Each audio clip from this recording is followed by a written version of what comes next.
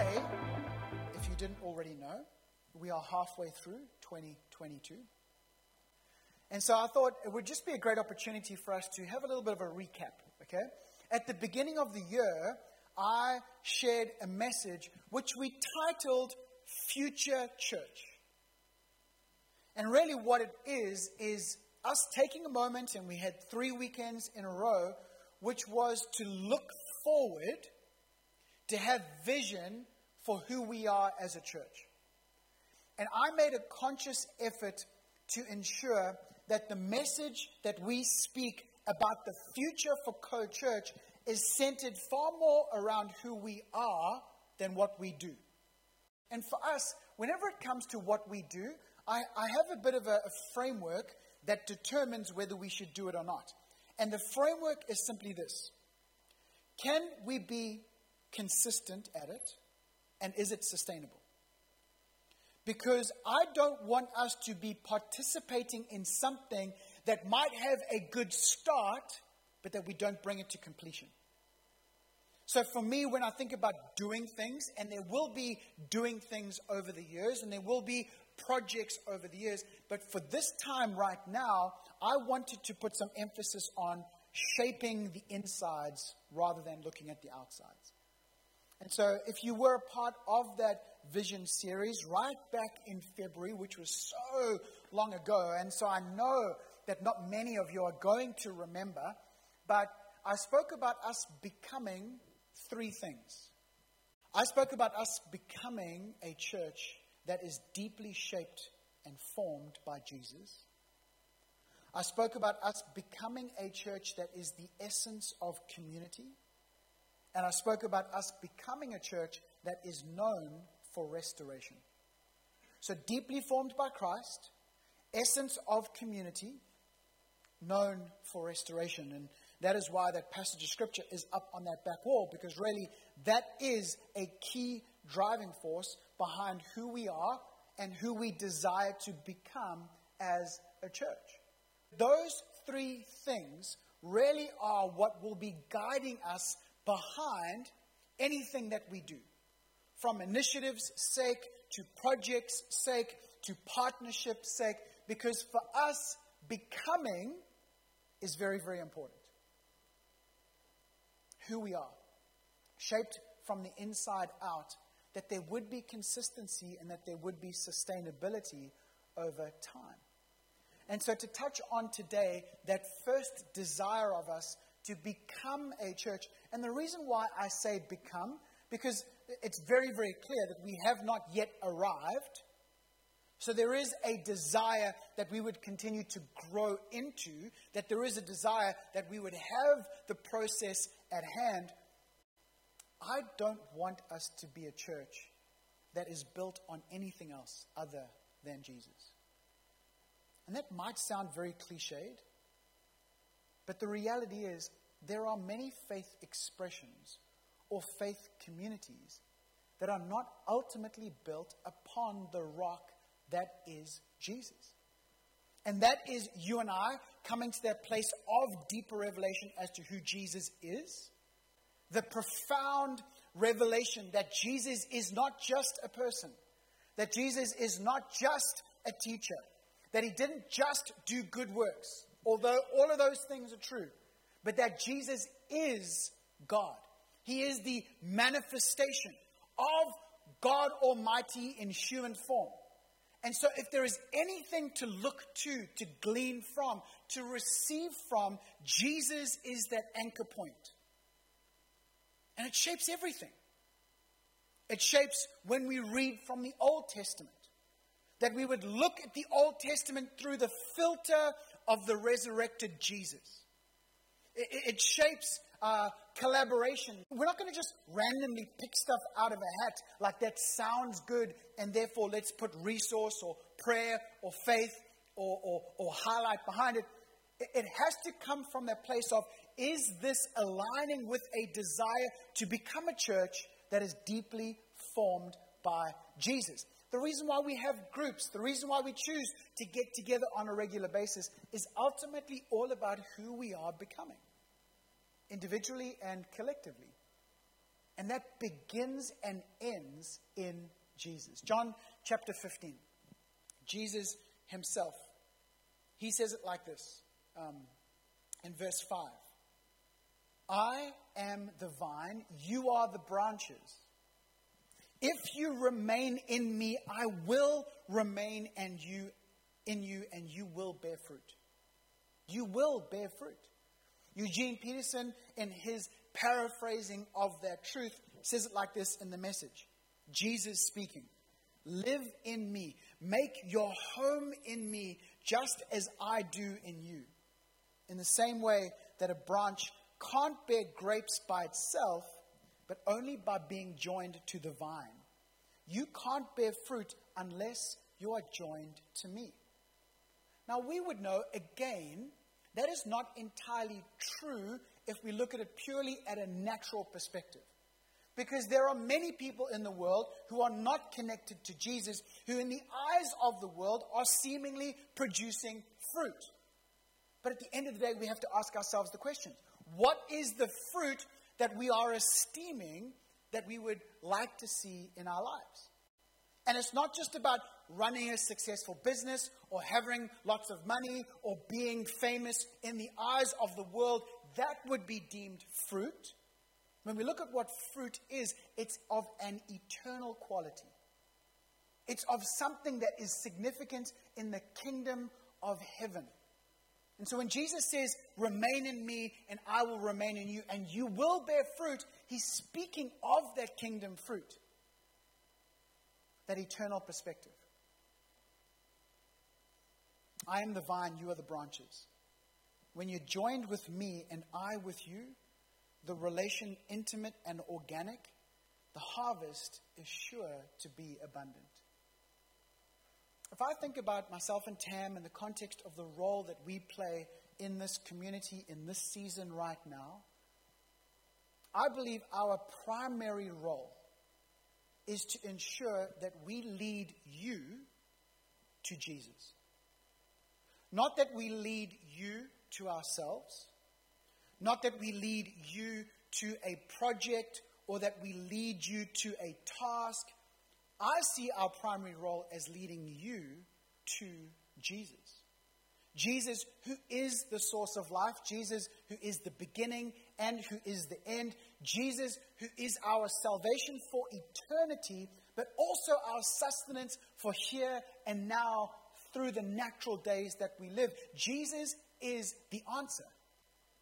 He's always the way. Jesus is the one in whom we choose to anchor ourselves because from him comes very aspect of life. For us, we've determined that our primary role is to lead you to Jesus. That we would become deeply formed by him. Because we would know that there are a lot of things in existence that we can become deeply formed by, right? We are by design malleable to be formed. If you think about everything in our biology, we don't need to stay the same. We are born into time and space in a certain stage in our biology, and then throughout time, I think it goes until about the age of 40s, your body is continually kind of growing. I believe this is the bad news. After the age of 40, from a biological perspective, things tend to start to regress if left to their own devices. But that's the beauty of our biology. Because we can be active in the pursuit of transformation or change, and it's possible. We are by design susceptible to change. Now that is a good thing, but there is also negatives towards that, because what are we choosing to pursue, and what are we choosing to allow to change us?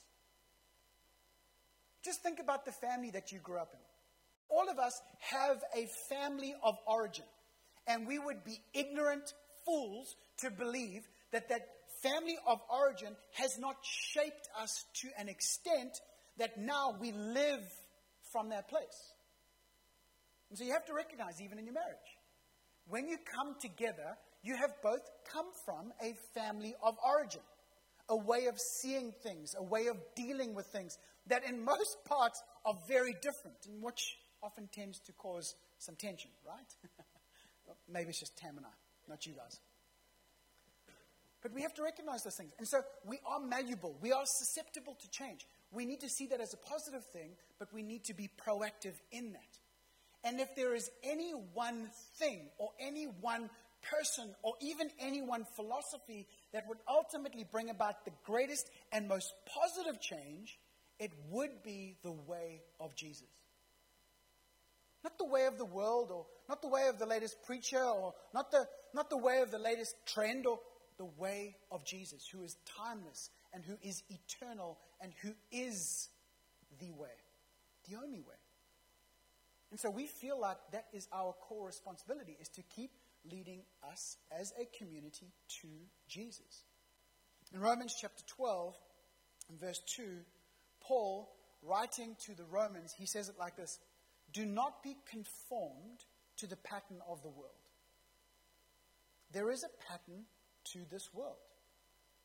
There is a pattern to the Dolphin Coast, to Umhlali, to Salt Rock. There is a pattern to KwaZulu-Natal.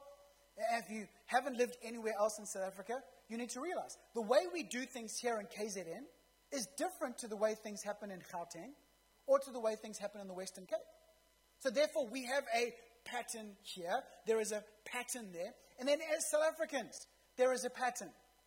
Same as there is a pattern in Australia, or a pattern in the United Kingdom, or a pattern in the United States. There is a pattern. And so Paul is urging them at that time, which is the same urging to us in this time: do not be conformed to the pattern of the world, but be transformed by the renewing of our minds. That transformed is the same word that is also defined in the process of a caterpillar becoming a butterfly. That metamorphosis that takes place. By the renewing. So here's the thing. That transformation, it happens in a moment, but also happens over time. That's the beauty of us following Jesus. The moment we enter into a faith relationship with God by way of Jesus, we are transformed. The old is gone, the new is here. We are new creations. But in the same time, there is the recognition, but that transformation to be made manifest takes time. Is a process. And so when Paul says to them, be transformed by the renewing, it's a daily thing. It's a moment thing, but then it's a daily thing. And so when it comes to us becoming deeply formed by Jesus, who is the source of our fruitfulness, the question we have to ask ourselves is, who are we being formed by? Who are we choosing to seek after that would bring formation or transformation in our life? And how active are we in that? Like how active, how engaged are we in that process? In that being formed by Jesus? And that's why we've put an emphasis on rhythms. Rhythms are important. I'm looking out at some runners in the room. Some we can claim to be runners more than others. I'm definitely not in the I am a runner category. I am in the I try running category. But I would know, even as the trying to run category, we all know how important rhythms are. So it's not so much about the short burst. It's not about the short game. It's about the long run, the long game. So finding a rhythm in that is important. And what was the thing that COVID challenged most, other than, yes, physical illness? It challenged the rhythms that we had set up in our life. Now that is both good and bad. The good in it is that in order for us to find deep convictions, a challenge is necessary. Because until something is challenged, you don't necessarily know whether you believe it or not. Until something is challenged or tested, you don't know the depth of character involved or not. So even what COVID brought from a negative perspective, I see it as there are many, many positives. And if the one positive is that it shook up the rhythm of what we would know local church to be. How many people were attending church before COVID that are not attending church after COVID. Now, there are good questions to be asked in that process. Because if church is just something to be attended, then we've got it wrong anyway. Like, church is far bigger, far broader, far deeper than just an attendance. However, if we desire to become a community that is deeply formed by Jesus, there is a rhythm of weekly gathering that is imperative in that formation. It's just undeniable. And God speaks about it in the context of the Sabbath that is in a weekly cycle of 7 days, where ultimately the Sabbath is resting from producing, ultimately to have your full focus on who God is. And in that full focus of who God is, there is the formation. Because we become who we spend most time with. So if we're looking to become formed by Jesus, because that is the best formation, are we spending time? So in our rhythm, is there a daily spending time? In our week, is there a rhythm of spending time? In our term, is there a rhythm? Annually, is there a rhythm? And so we want to continue to build upon those rhythms and emphasize the significance of them. And so my hope is that you would never leave this environment regretting that you turned up. Might be a little bit difficult to get here. It is for all of us at different times. So there's going to be challenges to that weekly rhythm, to that gathering time, to that. But my hope is that this is an environment, any environment that we come to in the context of our church, would be one that people never regret coming to. That you would leave challenged, that you would leave inspired, but inspiration comes and goes. But really that you would leave having been led closer to Jesus. Because he is everything of what we need. Can we pray together? Lord, we want to just thank you. We want to receive of everything of who you are. And we look to you, Jesus, the author, the one who begins and finishes. And so, Lord, we choose in these moments, hopefully leading to moments ahead, to just commit our lives to you and to ask that as we seek you, we will be found in you.